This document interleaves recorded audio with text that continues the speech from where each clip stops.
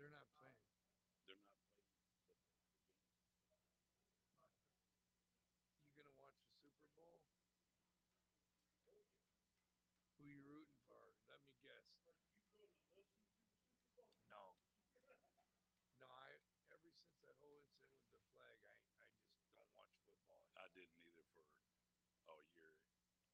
I didn't last year either, but Yeah,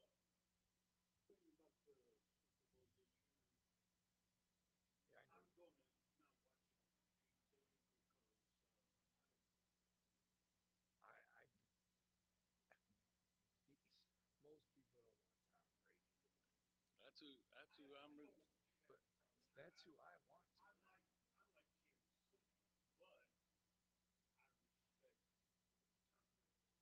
Yeah, me too. All, although Tom Brady, in my opinion, against Green Bay give that game to them. I think. Uh, I don't know. I don't know. How do you? I've seen Tom Brady play a better game. Let's put it that way. Yeah, but that defense showed up and just Yeah, blew Green Bay to shit. but You don't get nothing when you defend that way. I'll tell you something though. You're not going to beat Kansas City without scoring 35 points. You know, so I don't. that's why I kind of think Kansas You know. City's going to win. I know. You're right, except if the defense is that good. It's gonna be a good game, but I never count Tom Brady out. Never. We ready? We ready? As soon as he gets up Yep. there, buddy. You tell me when. Go. When? Blessed be the Lord God Almighty, who was and is to come. Blessed be the Lord God Almighty, who reigns forevermore. Blessed be the Lord God Almighty, who was and is to come. Blessed be the Lord God Almighty, who reigns forevermore. Father in heaven, now we love you.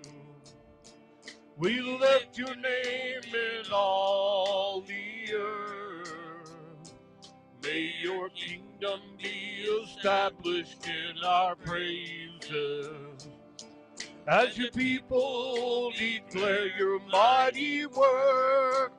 Blessed be the Lord God Almighty, who was and is to come. Blessed be the Lord God Almighty, who reigns forevermore. Blessed be the Lord God Almighty, who was and is to come. Blessed be the Lord God Almighty, who reigns forevermore. Who reigns forevermore.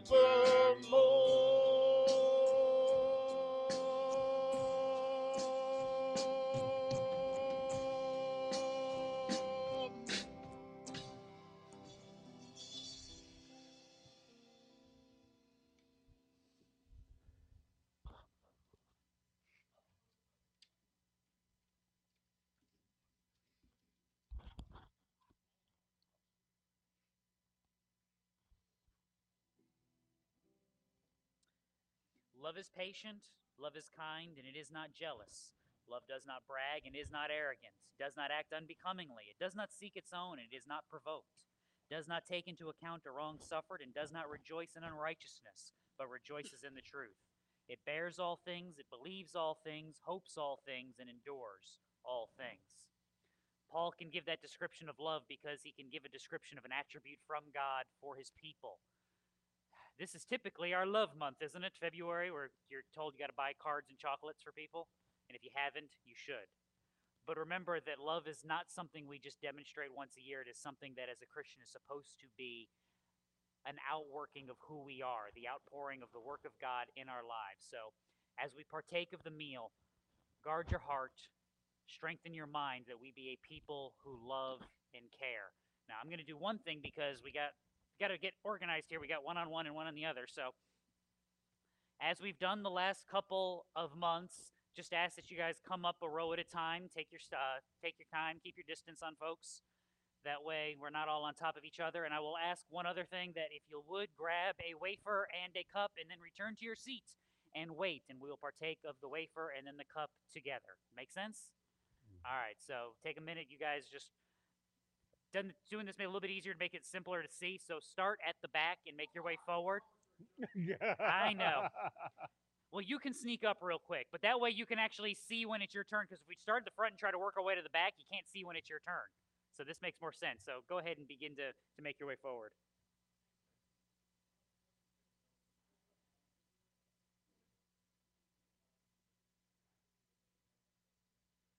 Let me guess, it's John.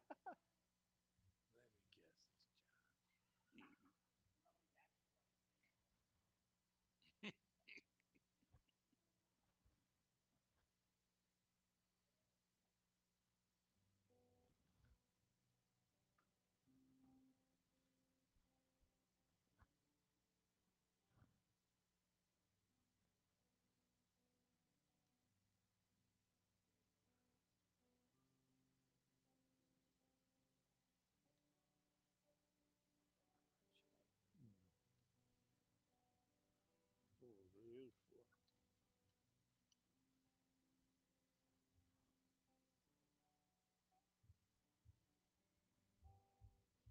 Here.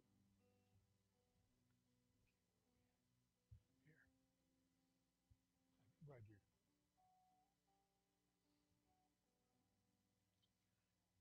And there's your wafer.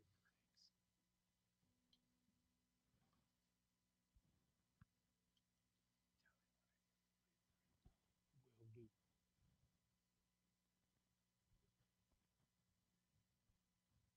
I'm not getting ahead. Did we get everybody? All right, let's pray.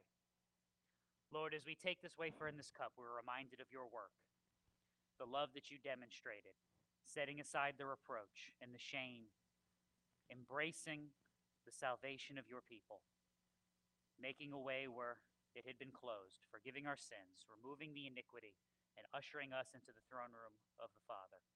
Lord, we thank you for that work, and we ask that you would continue to strengthen us, that we would walk faithfully, knowing your great sacrifice, knowing that we are now clean and whole, and by your power we can walk differently. Lord, strengthen us for that walk. In Christ's name we pray. Amen.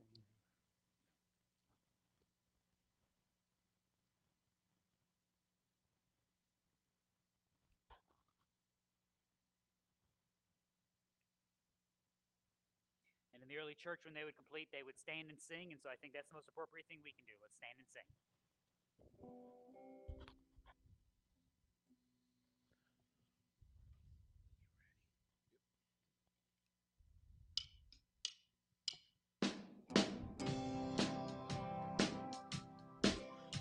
Our God is an awesome God. He reigns from heaven above with wisdom, power, and love. Our God is an awesome God. Our God is an awesome God. He reigns from heaven above with wisdom, power, and love. Our God is an awesome God. Our God is an awesome God. He reigns from heaven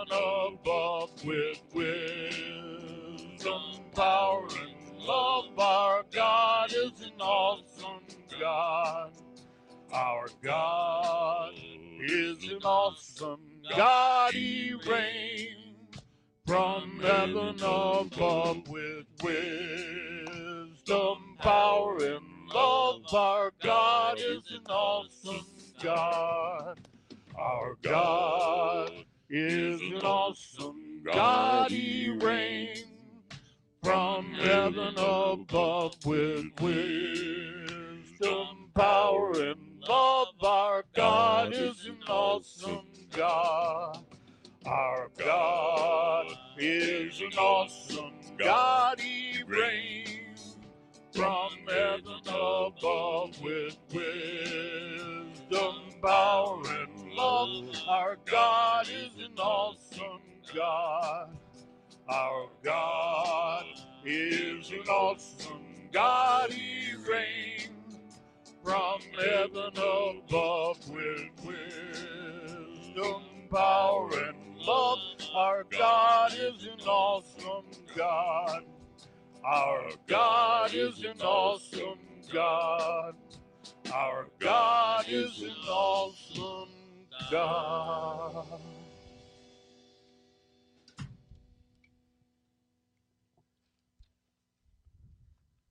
Alrighty.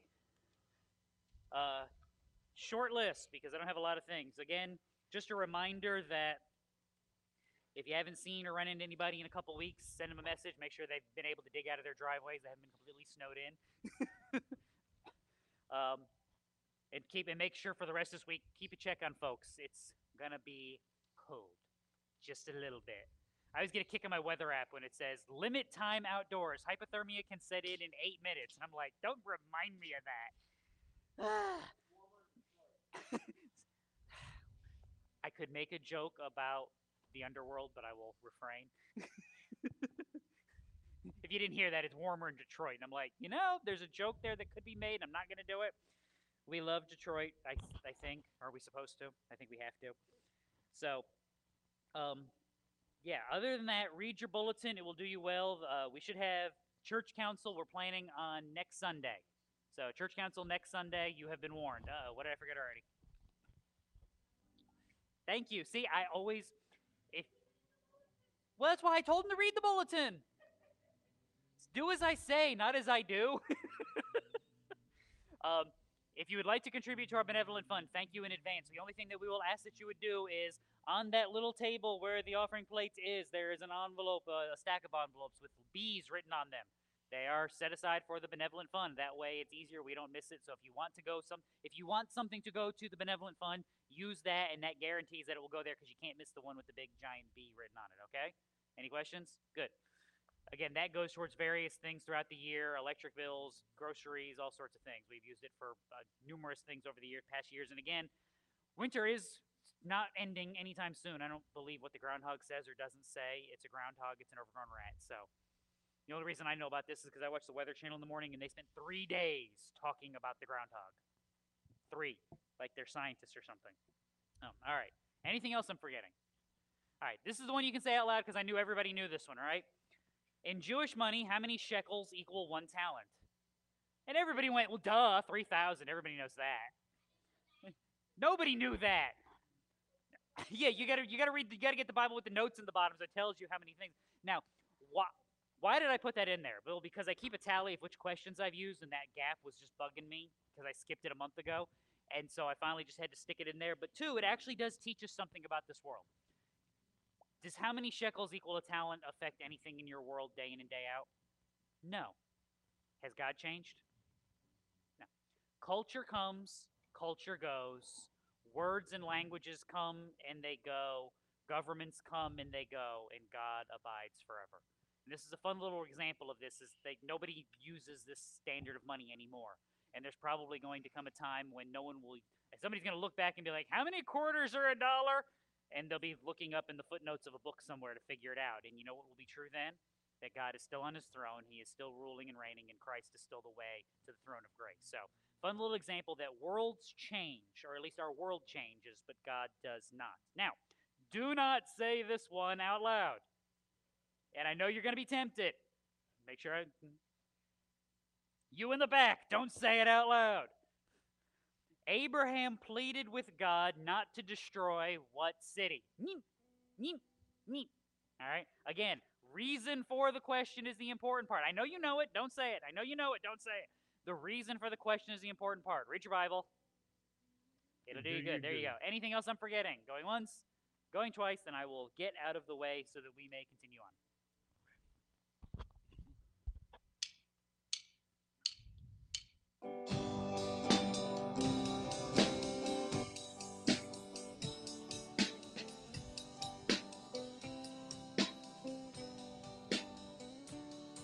There's an endless song. You skipped a song. Hymnal. It's Bill's fault. One time is not mine. I didn't do it this And time. it's never mine.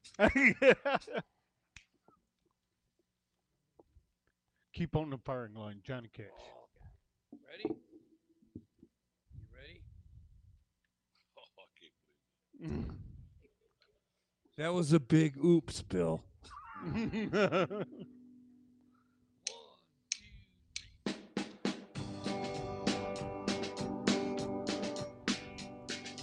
Pure in the battle for the Lord and right. Keep on the firing line. If you win, my brother, surely you must fight. Keep on the firing line. There are many dangers that we all must face.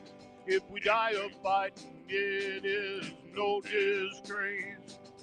Coward in the service, he will find no place. So keep on the firing line. You must fight, be brave against all evil. Never run nor even lag behind. If you would win for God and the right, just keep on the firing line. God will only use a soldier he can trust.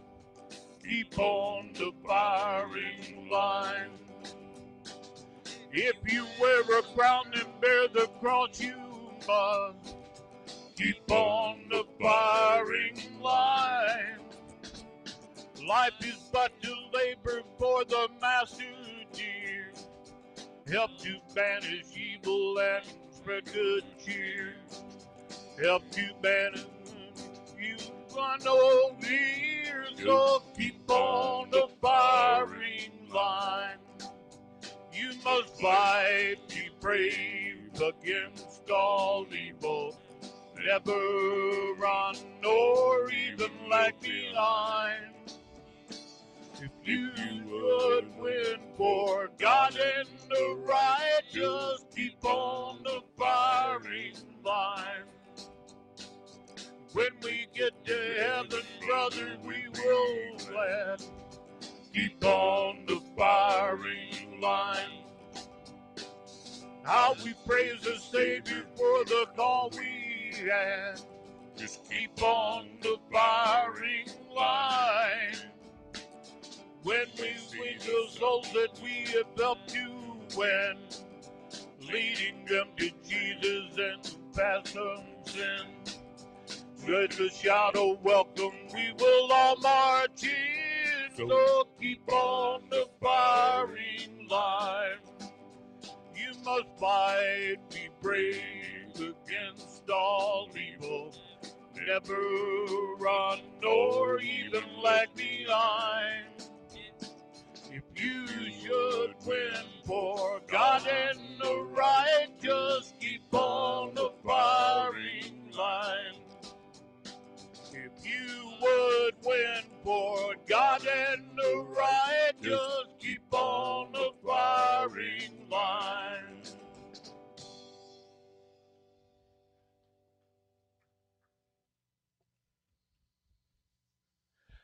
Now this next one is going to be a new praise song, but we figured if you know it, sing along. If you don't learn it, because we're going to do it for the next few weeks to try to get in your head. Mm.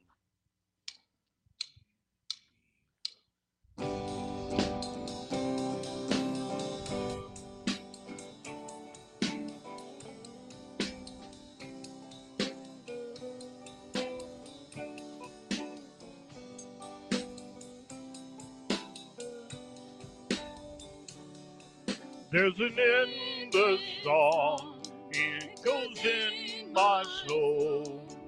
I hear the music ring, and though the storms may come, I am holding on to the rock I cling.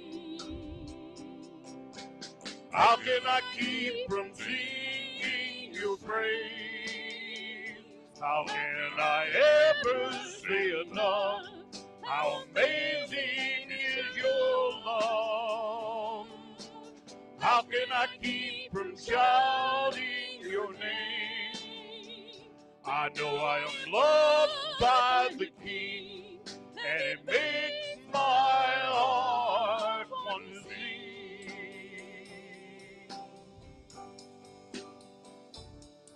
I will lift my eyes in the darkest night, for I know my Savior lives. I will walk with you, knowing you'll see me through, and sing the song you give. How can I keep from singing your praise? How can I ever say enough? How amazing is your love? How can I keep from shouting your name? I know I am loved by the King, and it makes my heart want to sing.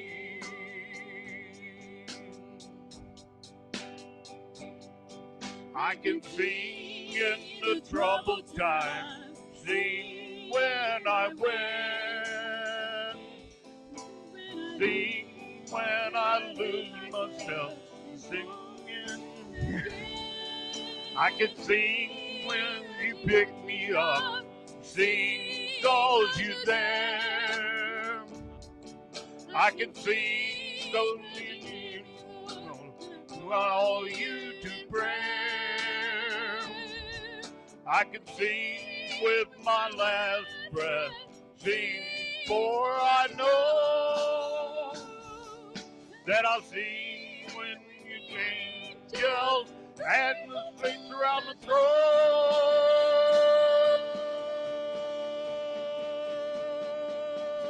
How can I keep from singing your praise? How can I ever say enough? How amazing is your love? How can I keep from shouting your name? I know I am loved by the King, and it makes my heart. I am loved by the King, and it makes my heart. I am loved by the King, and it makes my heart want to sing. Yeah, I can see.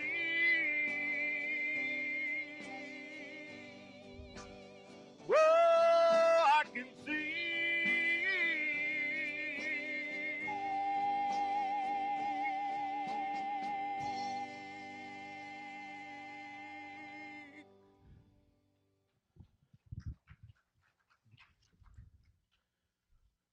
Remember, be ready.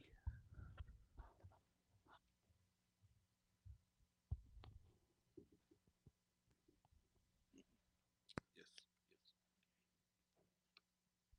I like how Denny had to tell us it was Bill's fault, as if the didn't give it away immediately. That is a helpless feeling when you mess it up and you're like, oh. And then there's no worse feeling than having a song in your head and then having to then get another song in your head. Because I knew that's what was killing you right there. Because you're like, I can't. If you don't believe me, try to just listen to a song and then try to sing something completely different without music. And your brain is just going to like twitch for a minute.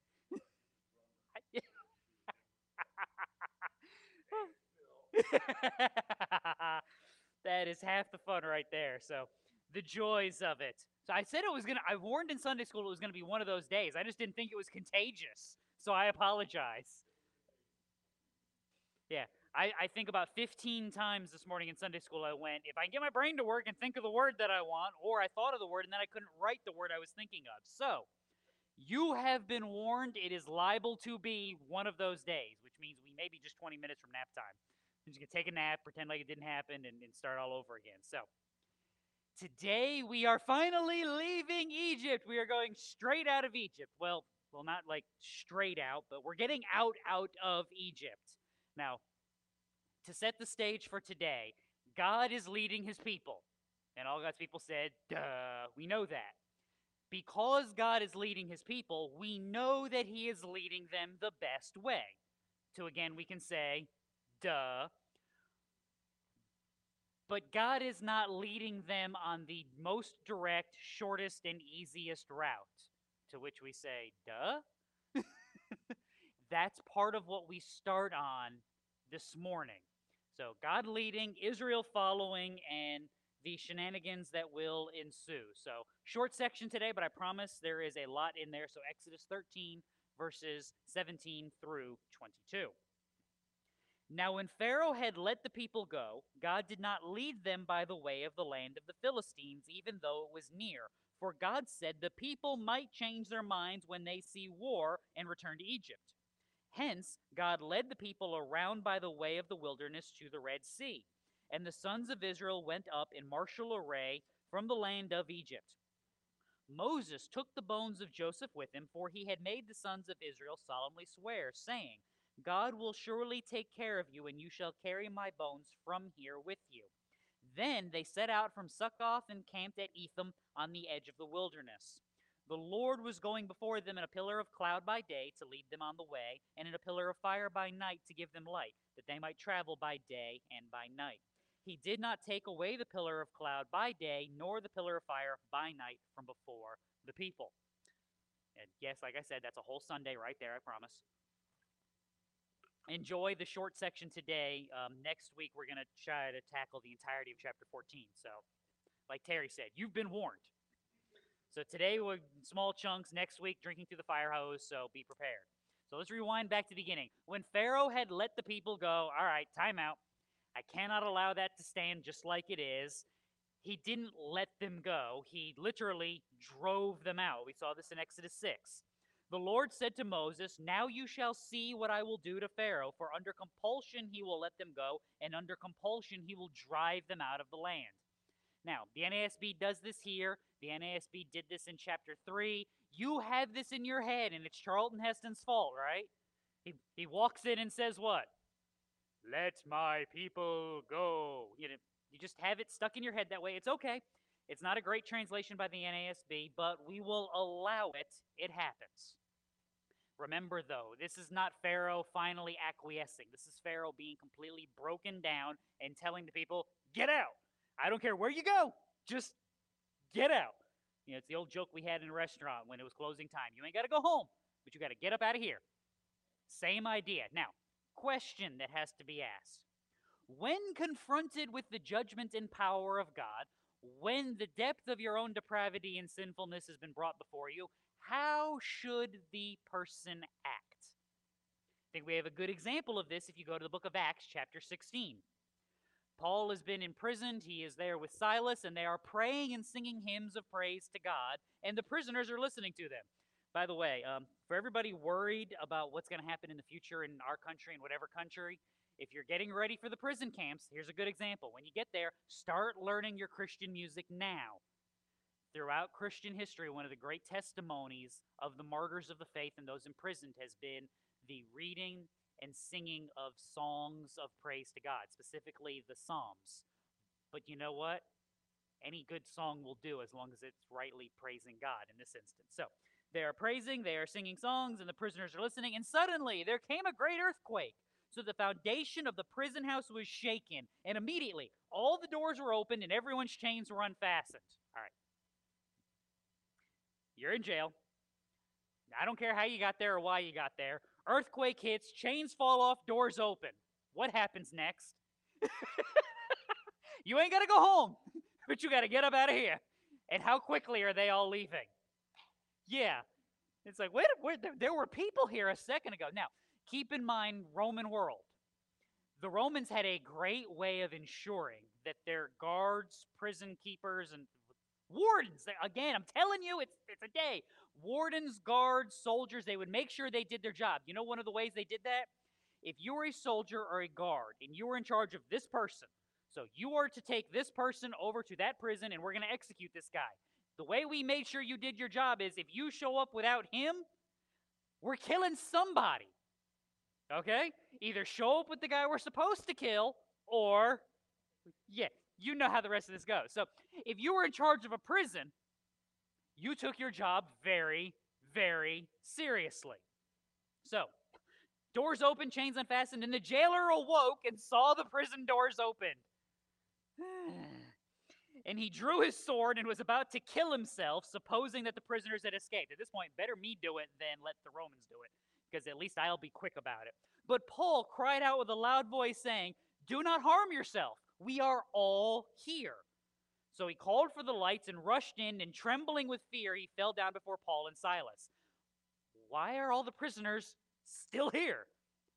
They shouldn't be here. Something else is going on. And after he had brought them out, he said, "Sirs, what must I do to be saved?" In other words, what would compel a man to have such peace in this world, to have such an understanding of what is going on around him, that you would stay in prison? I want a part of that. See, that's what should happen when confronted with the power of God and the depth of your own sinfulness. Because you know what that jailer's thinking. If I'm you, you know where I am?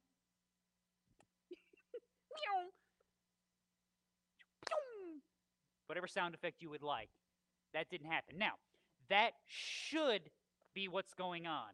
It is not. Remember this lesson for next week. We won't get back to it this week, but remember that lesson for next week. Remember everything that Pharaoh has seen, everything that he has heard, everything that he's been told to him, and all that he has experienced. And then realize the depravity of sin and why our consistency in living and testimony to a dark world is so important. But that's next week. This week, God did not lead them by the way of the land of the Philistines, even though it was near. For God said the people might change their minds when they see war and return to Egypt. To which we should all say, God is really, really, really smart. Which probably the dumbest thing I'll say out loud all day, right? That I have to say that. But this is the wisdom of God in action, because what did the people actually do? Numbers chapter 14. All the congregation lifted up their voices and cried, and the people wept that night. All the sons of Israel grumbled against Moses and Aaron, and the whole congregation said to them. By the way, this is at the report of the spies coming back from the land, saying, I don't know if we're strong enough to take the land that God has promised to give us. Just process that statement in your mind for a minute. Would that we had died in the land of Egypt, or would that we had died in the wilderness. Why is the Lord bringing us into this land to fall by the sword? Our wives and our little ones will become plunder. Would it not be better for us to return to Egypt? So they said to one another, let us appoint a leader to return to Egypt. The people might change their minds when they see war and return to Egypt. The minute they saw war, what did they want to do? Yeah, God knows what he's doing.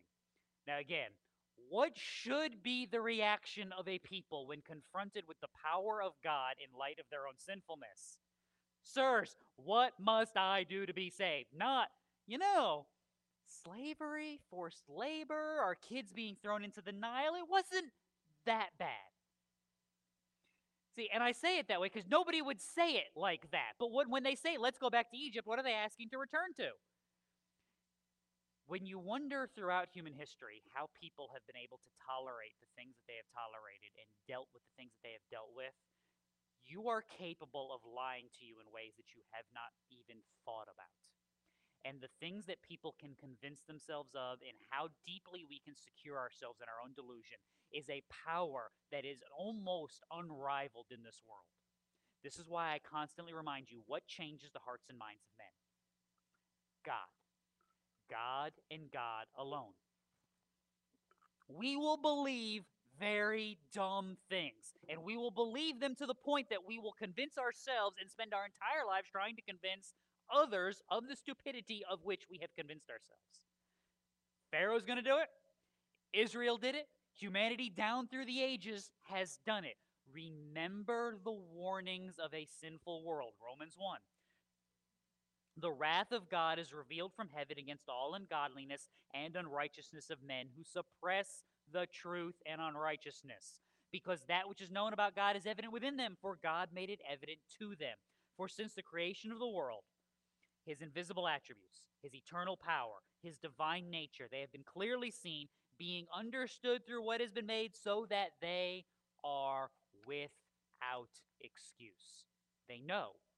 They've lied to themselves. And you're going, but they seem to be convinced. They are convinced of their own delusion. What changes the hearts and minds of men? God does.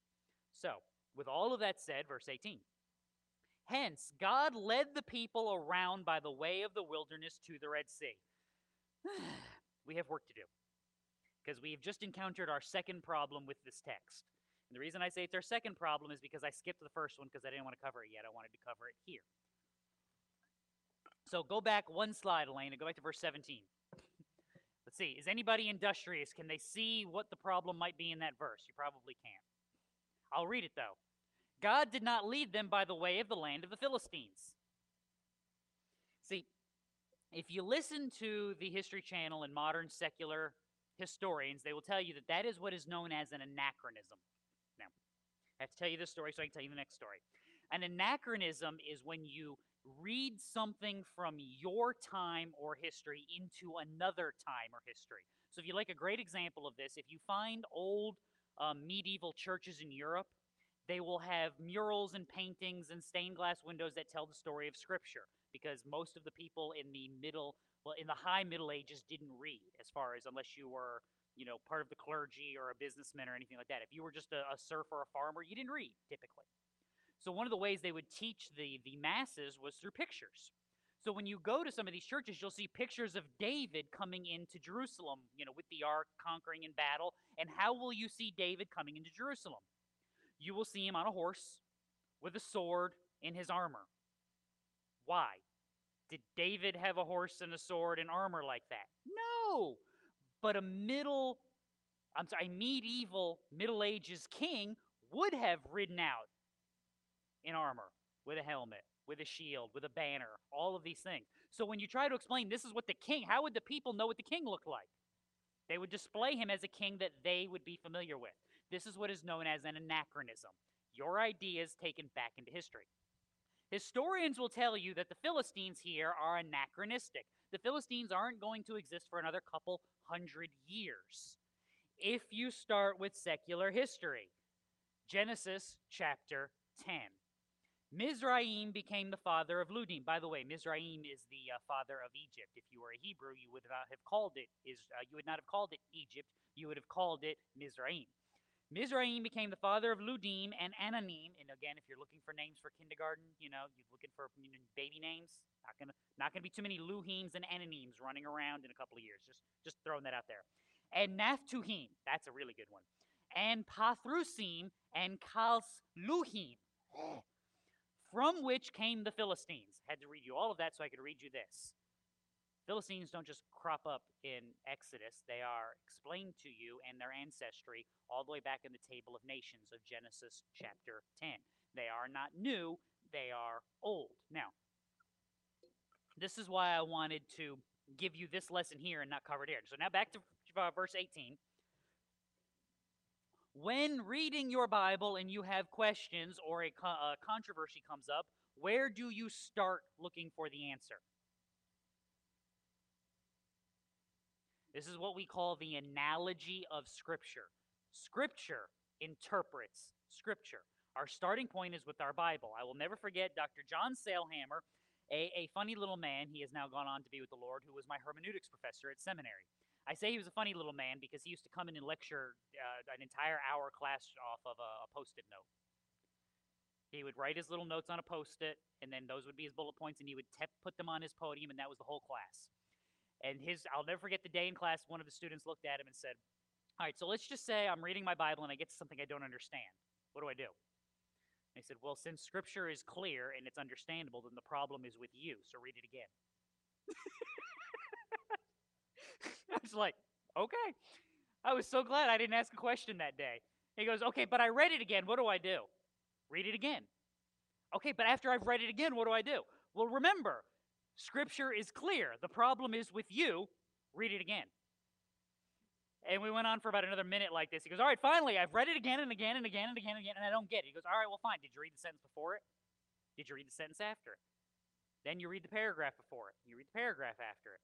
Read the chapter before it and the page after it. Find where you are in history and read the book chronologically before it and the book chronologically after it. The problem is with you and with me. The problem is not in Scripture.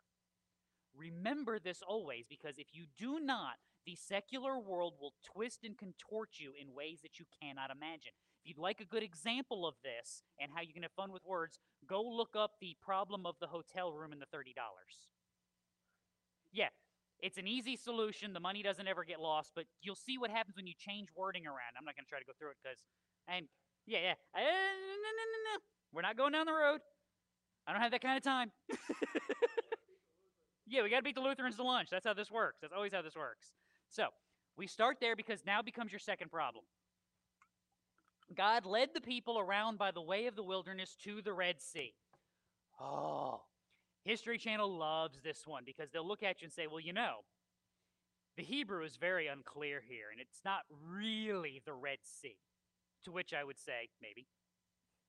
Because you could translate it Red Sea, or you could translate it as the Sea of Reeds or the Sea of Rushes, which, you know what a rush is, those little not vine things, those little grass things that grow out of shallow water.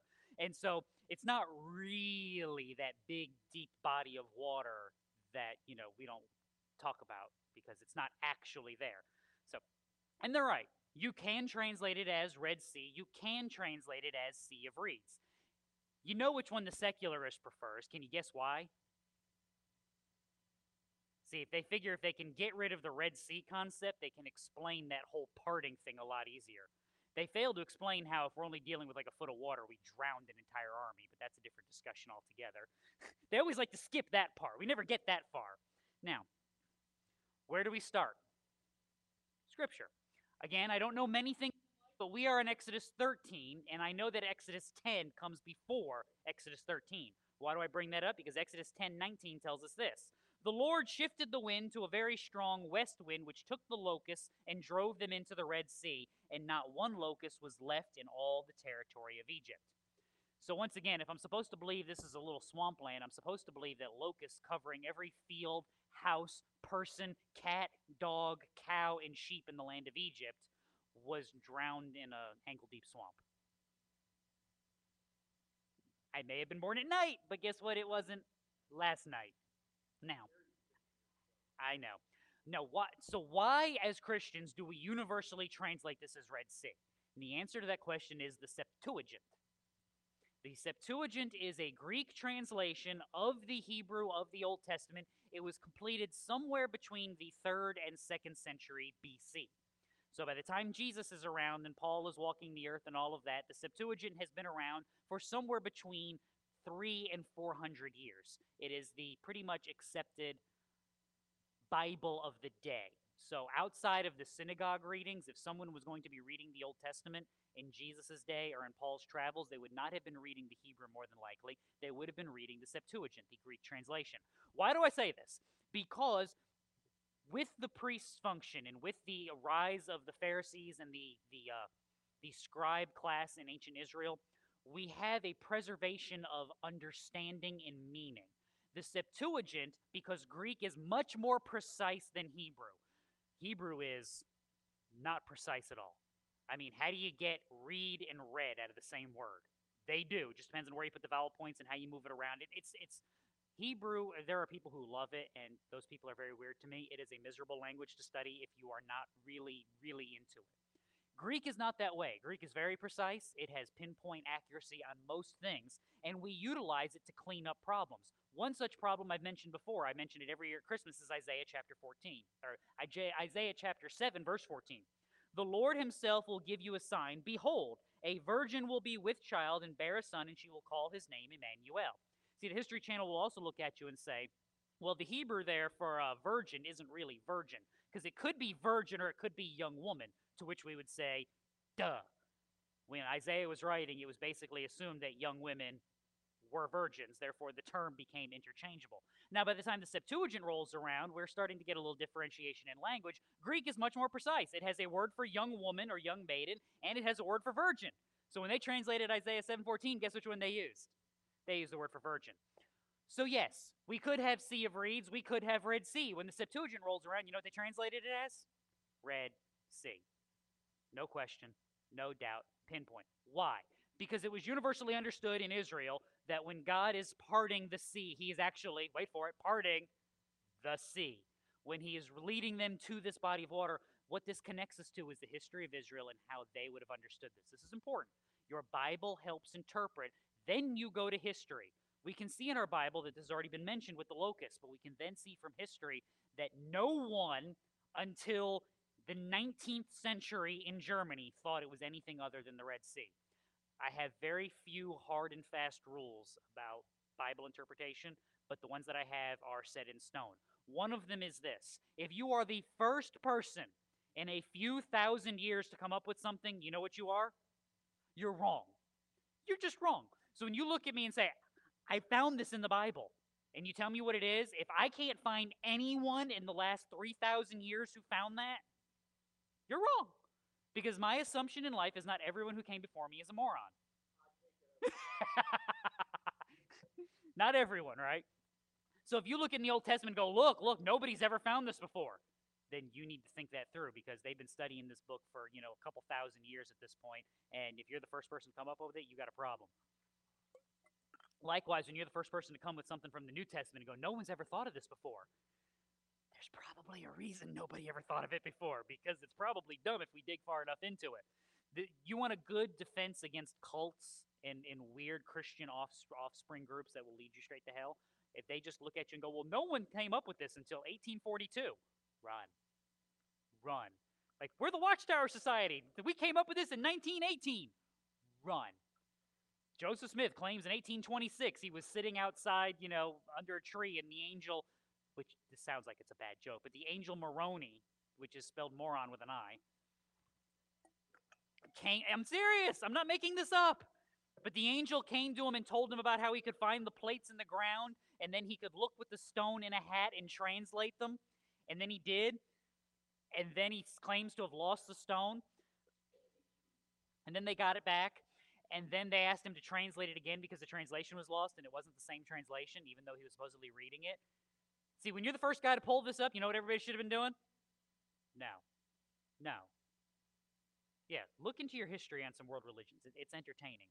So no, Red Sea. So from this point forward, we're going to treat it like the Red Sea because this is how the Bible treats it. This is how Israel treated it. This is how the church has treated it, because there's no legitimate evidence before somebody in Germany found a wild hair somewhere he shouldn't have found it and said, hey, maybe it wasn't the Red Sea. And everyone didn't look at him and go, dude, just sit down and be quiet.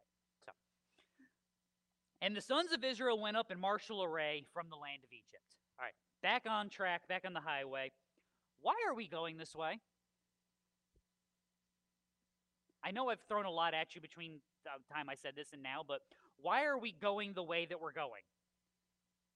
What are we avoiding? We're avoiding war. If we don't go this way, we might fall into battle, and if we fall into battle, the people are going to panic and turn to Egypt. So we're going a different way to avoid the war.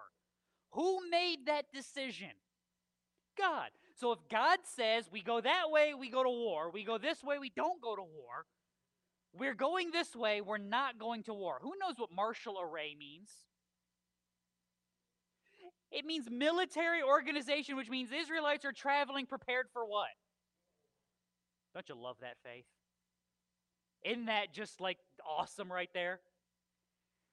God is telling you we're going this way to avoid war. You know what we should do? We should get our swords and stuff and be ready for war just in case. What do you mean just in case? Christian, this is awesome news for us. If God can save these people, There's hope for me yet. And this connects me to my favorite, one of my favorite. I gotta say, this might actually be my favorite New Testament story.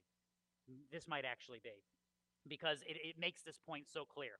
Jesus goes up the mountain, transfiguration, comes down the mountain. There's a demon-possessed boy and his father there, and the disciples cannot cast out the demon, and Jesus gets involved. And so Jesus asks him, and the father says, "It has often thrown him both into the fire and into the water to destroy him. But if you can do anything, take pity on us and help us." And Jesus said to him, "If you can, all things are possible for him who believes." Immediately, the boy's father cried out, "I believe! Help my unbelief!" Which one is it, man? Do you believe or don't you? And the answer is yes. He's there because he hopes Jesus can do something, but let's be honest, there's a part of the back of his brain saying what? I don't know. Again, this is good news for us. Your doubts do not separate you from the love of God. They don't. We like to think that they do, but they don't. Congratulations, welcome to the planet. You too are human when you start to wonder. This is again why I tell you, how do I interpret Scripture?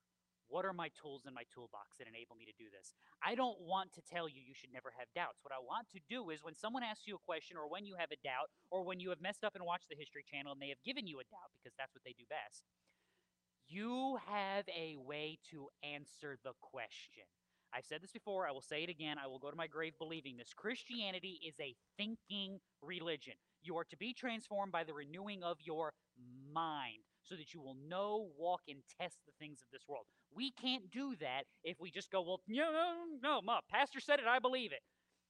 Please realize that is not good enough. And I'm saying that as the guy who you're trying to give credit to. I'm not smart enough. I'm not good enough. I'm not clever enough. That's why I give you the tools in the toolbox. That's why I give you the cross references in the back of your bulletin, so that you can look into this, so that you know. Because I'm going to stand before God one day and say, this is what I did, and this is why I did it, because this is what I thought. I don't want you to stand before him and say, this is what I did, and this is why I believed it, because that's what he said. No. You need to know. You need to be grounded and built up, because I don't get to walk with you everywhere. Half the time, my good faith doesn't get to walk with me everywhere. And that's a failing of humanity and the breakdown of this world. And so you need to be able to know, how do I find that chain that's connected to my anchor so I can get back to that solid rock when this world is sending me here, thither, and yon, and I have no idea what I'm doing.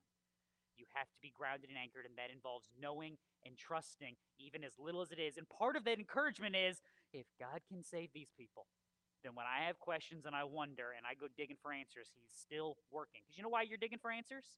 The Holy Spirit's kicking you in the butt going, keep going. You're not there yet. You'll find it. Keep going. That's why years ago when I gave a college student for years we gave every high school graduate, every elementary school graduate, every college graduate a Bible in church. And I got to the point where I looked at one of these college graduates who had grown up in our church, and it's like, we gave her a Bible when she graduated kindergarten. We gave her another one when she went to the 6th grade. And we gave her another one when she went to high school. And we gave her another one when she graduated high school. You know what this kid doesn't need? Kid doesn't need another Bible. So I got one of those reference books that has all these, like you see all these study notes in my Bible? I found a book of just those study notes. I gave her that. Because I'm like, you got enough Bibles. Hopefully you read them. Because if you read them, you'll eventually have a question. And what I put on the front of the book, I wrote, I said, because all the questions have been answered and all the challenges have been met. Because when you read it and you get to the place, I don't understand what this means. Somebody's done the work. They've written it down. They've helped. Go dig. Don't be afraid of digging. The one thing we are not as Christians is afraid of looking for the truth, because we have it and we stand upon it. Verse 19. So Moses took the bones of Joseph with him, for he had made the sons of Israel solemnly swear, saying, God will surely take care of you, and you shall carry my bones from here with you. This is cool. This is just cool. Genesis 50. Joseph said to his brothers, I'm about to die, but God will surely take care of you and bring you up from this land to the land which he promised on oath to Abraham, to Isaac, and to Jacob. Then Joseph made the sons of Israel swear, saying, God will surely take care of you, and you shall carry my bones up from here. So Joseph died at the age of 110 years, and he was embalmed and placed in a coffin in Egypt. See, when Jacob died, what did they do? They had a big funeral procession. They went back to Israel, and they buried him there. Why didn't they do that for Joseph? Oh, there's some slavery coming, and there's some hard times. And you know what's sitting in the land of Goshen? Coffin filled with Joseph's bones. You know that's a reminder of? That God keeps his promises. Joseph believed it. He made you believe it. He made you promise to believe it. The other reason, what is Joseph's main function in this world? Like, why do we care about the story of Joseph as Christians? What is he a picture of? This rejected son, forsaken of his people, cast aside, who becomes their deliverer. What does that sound like? That's the work of Christ, isn't it?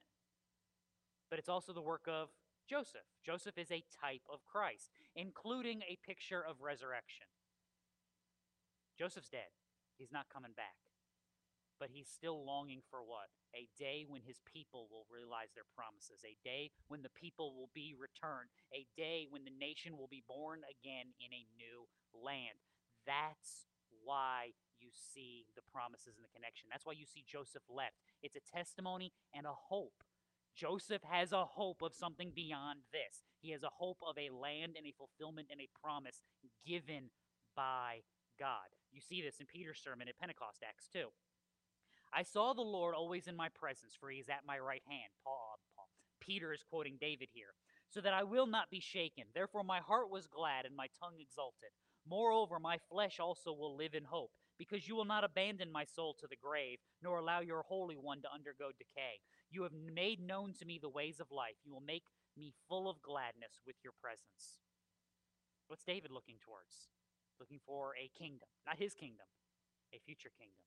Not his life, but a future life, a future promise, a recognition that what God has lost, or rather what we have lost with our separation from God, he will ultimately restore. You get a small picture of that here. So it continues. They set out, verse 20, they set out from Succoth and camped in Etham on the edge of the wilderness.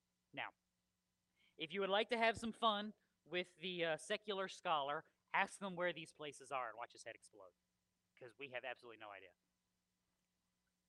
We can guess, we can hope, we can assume, but we don't know where these places are.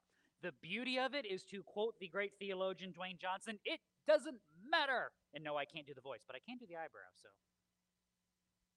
there we go. What is the purpose of this? How are they going? This is one of those unloved sections of Scripture because we just kind of gloss over it. But what life are they living now? They're leaving houses in Egypt. I don't care if they're in slavery. Where are they now living? In tents. They're camping. Yay, let's go camping in the desert. Doesn't that sound like fun? No, it doesn't sound like fun. It sounds awful. It sounds like sand in places sand does not belong. But that is what they are now doing. Why is God doing this? Why is he taking the long way around? Why is he forcing them to live this life? Because he's teaching them something. Leviticus 23 codifies it for them. You shall live in booths for 7 days. All the native born in Israel shall live in booths, or tents, depending on how you translate it. So that your generations may know that I had the sons of Israel live in tents when I brought them out from the land of Egypt. I am the Lord your God. It's a reminder. One of their national festivals that they will go to Jerusalem for every single year was the Feast of Tabernacles, which could be translated the Feast of Booths or the Feast of Tents, where the people would erect these temporary structures and hang out in them for 7 days as a reminder of Israel wandering in the wilderness. Why should Israel be reminded that they come from a nation that wandered in the desert? Psalm 34. Taste and see that the Lord is good. How blessed is the man who takes refuge in him. Oh, fear the Lord, you his saints, for to those who fear him there is no want. The young lions do lack and suffer hunger, but they who seek the Lord shall not be in want of any good thing. Camping can be fun. And if you do it wrong, it can be terrifying. Imagine being delivered from Egypt and being in the middle of a barren wilderness, undefended, unsecured, and you're living in a tent. What are you confronted with immediately? Just how helpless and about to die I truly am. Why is Israel alive? Because of God. Why is Israel safe? Because of God. Why is Israel secure in their existence? because of God. The reason why they'll celebrate every year to remind them of this is to remind them that their provision, their safety, their security, and their lives are not grounded in themselves, their riches, their fields, their flocks, their temple. They are grounded in God. Christian, nothing has changed. What the world has done a really good job of is removing the fear of life. I am convinced, and will go to my grave convinced, that the majority of what we have seen the last year is because for the first time in a lot of people's lives, they were confronted with something that they had hidden from themselves. I mean, up until maybe 100 years ago, when Grandma died, you know what you did with her? You put her in the front room. That's why if you go to old houses, my mother-in-law lives in a house that was built in the originally 1890s, and you can see where she's taken walls out and put beams in to actually make modern rooms. Like, when we build a house now, it's like there's no walls except for the bathroom and the bedroom, and everything else is straight through. But if you go into old houses, you ever notice that all the rooms are like the size of a closet? Because they all had a different function. You slept in that one, you ate in that one, you read in that one, you hung out with, you entertained people in that one. One of the reasons they did this, if you built an old house, almost every house built in the early 1900s going back had what was known as a sitting room in the front. That was the one that you weren't allowed to be on the furniture in. And when someone in the family died, the funeral home didn't keep them. You did. They'd set them up, put them in the casket, and put them in the sitting room. That way when people would come over to pay their condolences, we didn't have to go to the funeral home for visitation. We just did it right there. There's a blessing in that. Yes, it's weird, but there's a blessing in that. Can you hide it? Can you pretend it doesn't exist? No. What do we do now? Half the time, do we even have a visitation? Do we even have a casket a lot of times? What do we do now? We cremate. We get a little urn back and we put up some pictures and we act like nothing has changed. And we're not reminded constantly. I think, again, part of the blessing of 2020 was that we had large swaths of people suddenly going, I'm going to die. I'm going to die, you're going to die, we're all going to die. And you know what they realized? That they had no category for that in their world. And that's why you saw the panic, and that's why you saw the demands of safety, and that's why you've seen, that's why we all bought toilet paper like apparently we were never going to see it ever again. Because people who are scared do weird things. Didn't make any sense. Didn't have to make any sense. People were frightened, and that was enough. Christian, this is one of the reasons why we're to be set apart. We're not afraid. We don't fear. We're anchored. Christ has taken the judgment away. Therefore, there is nothing at death that I fear, because in Christ I am secure. In Christ I have access to the throne of God. In Christ I don't have to worry. I close my eyes here and I open them in glory. There's nothing to be afraid of. And look, doesn't mean everything here is going to be pleasant, but there's nothing here that can take that work away from me. And that's the reminder that I have to have. That's one of the reasons why Israel's going to do this. They're going to be reminded year in and year out that no, you are as helpless can be. And it's good for you. It's a good reminder. Don't run from it. Don't hide from it. Be reminded. Look, don't be that weird goth kid from high school, okay? Nobody's asking you to do that. You don't. You're like, wait a minute. I feel attacked. Your hair's not purple enough. That's why I went there. Hey, look, and I say this as someone who still has a full-length leather trench coat in my closet that I look really awesome in. At one point, I messed up and I had my hair completely buzzed, and I had the black rim, black wraparound sunglasses, and I made the mistake of wearing them into the commuting student lounge at college with my leather coat on. And one of my friends, Sean, who was a Marine, stopped. He goes, "Stop, guys, come here. And he stopped. And he goes, "Don't take the glasses off." Got the black glasses. He goes, "Look, it's Terminator's mini-me."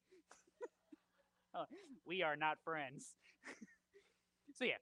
I'm not telling you to be the goth kid obsessed with death, but what I am telling you to do is to be cognizant of the place that we occupy in this world. And you know what? When you're reminded how small and fragile you are, rejoice. And this is why we don't think like this, is because we want to hide it. But you know what? When you wake up and go, oh, I'm getting old. Yeah, especially when it's this cold out, nothing works. Like, you got to take that 5-minute move around to kind of get everything lubed and greased up so it works properly. You know what we don't ever say? Oh, thanks be to God that I'm getting old. Nobody says that. You know why? Because when we're getting old, we're reminded of what we've lost. No, you get old to remind you of what you have gained in Christ. You get old to remind you that this place is temporary and broken, but there is coming a kingdom and a world that is eternal, and it is good. So, yeah, when you go, I can't see that. Hold on, let me get my glasses. Thanks be to God that I need glasses, because I'm reminded there will come a day when I will see again without these wretched things. Thanks be to God, there will come a day when I will jump again and not have to worry about whether or not my knees are going to shatter in 27 different directions. Thanks be to God, I will be able to pick up something again and not sound like a bowl of Rice Krispies when the milk has been poured in when I do it. See, these are the reminders that there is something better coming, because this is not it. Verse 21. The Lord was going before them in a pillar of cloud by day to lead them on the way, and in a pillar of fire by night to give them light. All right, hold up. Why? Why those two things? I mentioned this a couple weeks ago, mentioned it again here. Genesis chapter 15. It came about when the sun had set that it was very dark. Behold, remember, Abraham is supposed to be cutting a covenant with God. So he has laid out the animals, and he was waiting for God to show up so they can walk through the animals together. Abraham doesn't get to cut this covenant. God will cut it. So behold, there appeared a smoking oven and a flaming torch which passed between these pieces. Early on in this book, you saw Exodus 3. And the angel of the Lord appeared to Moses in a blazing fire from the midst of the bush. And he looked, and behold, the bush was burning with fire, yet the bush was not consumed. See, pillar of cloud and a pillar of fire is meant to get Israel to think back. How did Moses get here? What did he see? What brought him to us? What did Abraham know? How was the covenant of God cut? Meant to connect the dots on all of these things. Remember, real people doing real things in real places, but who is the overall author of our story? God. And he is building a kingdom, telling a story that connects. It's not like there's stuff that happens in Genesis, and then there's stuff that happens in Exodus, and then there's that Leviticus and Number stuff that we all skip, and then Moses and Deuteronomy, and then we get to the good stuff again in Joshua. No, they all connect. They are all part of the same story woven together so that God can teach us who he is and what he's doing on behalf of his kingdom. So remember, no accidents in a universe run by God. Now, there's also a practical reason. He gives them these two things that they may travel by day and night. That's unusual. In this world, you don't travel at night. It's just not safe. There's animals. There's people who, in most instances, are worse than the animals. You can't see what you're going. I mean, think about, we lose this. How many of you have ever been like out in the mountains or the desert at night? Where it's actually dark. Like, we turn our lights off now, and it's like, oh, look, like from my house, I'm a couple miles north of Byron, but when I turn off all the lights at night, you know what I can see? I can see Rockford. And it's like, and if you go out at night, it's like there's the glow that is Rockford, and then there's a gap, and then if I look south and east, I can see the little glows that are Davis Junction and Stillman Valley, and then there's Byron, and I can actually see the little glow that is Oregon, and you can see them all. And then if you look, you can see where Winnebago is, and you can just see them all. It's not dark. We don't have that anymore. In this world, when the sun went down, you can start counting constellations. You can start counting, planets that we can't even contemplate right now unless you have a telescope, because it's not dark enough, or you get about 6,000, 7,000 feet up in the air. It was dark, dark, dark, dark, dark, dark, dark. You might fall into a hole, and I'm not kidding. Like, you could not see rivers. You could not see pits, cliffs. You have no idea. You don't travel at night. Well, why does God get to travel at night? Psalm 139. Even the darkness is not dark to you, and the night is as bright as the day. Darkness and light are alike to you. He's connecting. He's putting these things together. He is leading. He is securing. You don't move an army at night. Israel is an army. 1 million or more people. You don't try to travel that at night. God can, because God can see them. God can see where he's going. God knows where they all are, and he will lose none of them. Christian, none of that has changed. None of that has changed. Hebrews chapter 6. In the same way, God, desiring even more to show to the heirs of the promise the unchangeableness of his purpose, he interposed with an oath, so that by two unchangeable things in which it is impossible for God to lie, we who have taken refuge would have strong encouragement to take hold of the hope set before us. See, we're not secure because we're smarter than everybody else. We're not secure because we're better than anybody else. We're secure because God is smarter, stronger, and better than anything else. And so that's why it ends. Verse 22, he did not take away the pillar of cloud by day, nor the pillar of fire by night from before the people. So he's leading his people. Then all God's people said, well, that's what he does. So duh and amen. Or if you prefer, amen and duh, but usually the amen goes on the end there. This is what he's always done. This is what the apostles taught. Ephesians 5. Be careful how you walk, not as unwise men, but as wise, making the most of your time because the days are evil. Don't be foolish, but understand what the will of the Lord is. Don't get drunk with wine, for that's dissipation, but be filled with the Spirit. Speak to one another in psalms and hymns and spiritual songs, singing, making melody with your heart to the Lord, giving thanks for all things in the name of our Lord Jesus Christ to God, even the Father, and be subject to one another in the fear of Christ. That's faithful walking. Grounded in the truth, watching our ways, praising God, admonishing and encouraging one another so that we all get to the same place. That's what the apostles taught. Not a thing has changed. Not a single solitary thing. 1 Thessalonians 4, Paul tells you the same thing. This is the will of God, your sanctification, that you abstain from immorality, that each of you know how to possess his own vessels in sanctification and honor, not in lustful passions like the Gentiles who don't know God, that no man transgress and defraud his brother in the matter, because the Lord is the avenger of all these things, just as we told you before and solemnly warned you.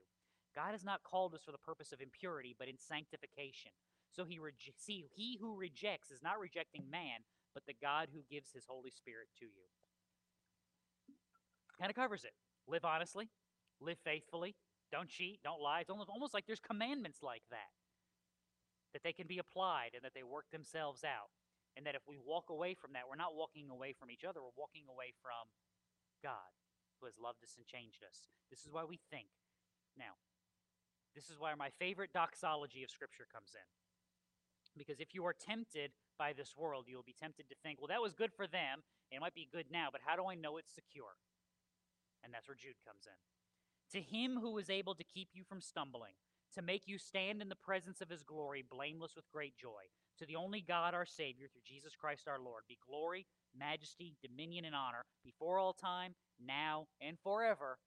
Amen. Good doxology finishes with an amen. See, it's a reminder. God who has called you is the God who strengthens you, is the God who preserves you, is the God who will see you through. It doesn't matter whether it's good, bad, or otherwise, he will see it through. It's part of the lesson of the Exodus, and you're seeing it right here in action. He is taking them out. He has demonstrated his power. They've mostly missed it, because they're like, all right, we're going to go this way and avoid battle. Let's get the swords and walk like we're ready for battle. And yet he still leads them. And not only does he lead them, but he leads them in a way that reminds them of his promises, and he leads them in a way that reminds them that there is no time that by his hand they will be unsafe. They can travel in the day, they can travel in the night, they can travel through the wilderness, they can travel through anything because God is with them. This is why the psalmist can say, yea, though I walk through the valley of the shadow of death, I fear no evil. Why? Because God is with him. Christian, it hasn't changed. It hasn't changed a little bit. What's changed is our remembering, our thinking. And this is why I started out and say we have to be reminded of how good he is and how gracious he can. Because if he can do it for these people, there's hope yet that he can do it for me and strengthen me. And if he doesn't forsake these people, but actually leads them, then he's not forsaking me and he'll actually lead me. And no matter the fear, no matter the worry, God is good, his path is right, and he will bring me to where he has called me to go. And that is a secure, eternal kingdom where all of these little reminders can go away and I can rejoice in the salvation that God provides. Let's pray. Again, Lord, we thank you. We thank you for the reminders that you give us, for the testimonies of Scripture, how they show us who you are and all that you have done. We ask that you would strengthen us. We know the path that you lead us down is good, but we also know the path that you lead us down is not always pleasant.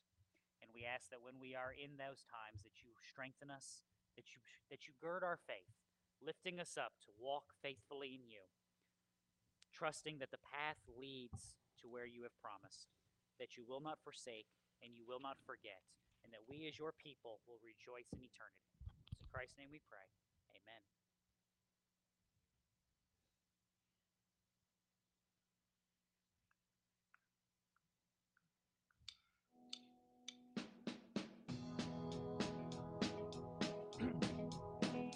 I will enter his gates with thanksgiving in my heart. I will enter his courts with praise. I will say this is a day that the Lord has made. I will rejoice, for he has made me glad. He has made me glad. He has made me glad. I will rejoice, for he has made me glad. He has made me glad. He has made me glad. I will rejoice, for he has made me glad. I will enter his gates with thanksgiving in my heart. I will enter his courts with praise. I will say this is the day that the Lord has made. I will rejoice, for he has made me glad. He has made me glad. He has made me glad. I will rejoice, for he has made me glad. He has made me glad. He has made me glad. I will rejoice, for he has made me glad. I will enter his gate with thanksgiving in my heart. I will enter his court with praise. I will say this is the day that the Lord has made. I will rejoice, for he has made me glad. He has made me glad. He has made me glad. I will rejoice, for he has made me glad. He has made me glad. He has made me glad. I will rejoice, for he has made me glad. I will rejoice, for he has made me glad. I will rejoice, for he has made me glad. It can't count suddenly. Couple of things. Just reminder: if you haven't seen anybody, remember, give them a call. Just keep a check on folks, especially in this lovely weather that we're getting. Yeah, I'll call Vern because Vern was on his way, and then he said he was waiting on a ride because his truck wouldn't start. So I don't know if they didn't pick him up or they picked him up and left him on the side of the highway somewhere, and I'll see him frozen on my way home. But reminder: church council next Sunday, and then last thing, real quick, as an announcement to give to you guys, Denny and Debbie have said that they would like to join the crazy train and become members of our church. So I'm giving you that announcement. We will vote on that at the business meeting this month, which will be not next Sunday, but the week after next Sunday. I wasn't going to make you guys get all gussied up because I didn't want to make Denny have to move around any more than necessary. So, if you got a reason why we shouldn't let him in, you're on a clock. Okay, you only got 2 weeks. So if you're gonna find up all the dirt, now's the time to find it. So we'll go. Are they Packer fans? That's your only qualification? Well, we don't need more of them. You're obnoxious enough. Yeah, I don't even have a dog in this fight. I'm from Connecticut, so I grew up a Jets fan. How miserable do I have it? So exactly, I'm telling you. Oh, one more thing. What is it? Okay, Vern found us online. Hi, Vern. You didn't freeze to death. Good job. I was still going to look for him, check ditches and scan on my way home, All right, let's pray. Lord, again, we thank you and ask that as we leave this place, that our joy would be made complete, that we would stand strong in this world, rejoicing in your great salvation, sharing the love that is in us because of your work. It's in Christ's name we pray. Amen.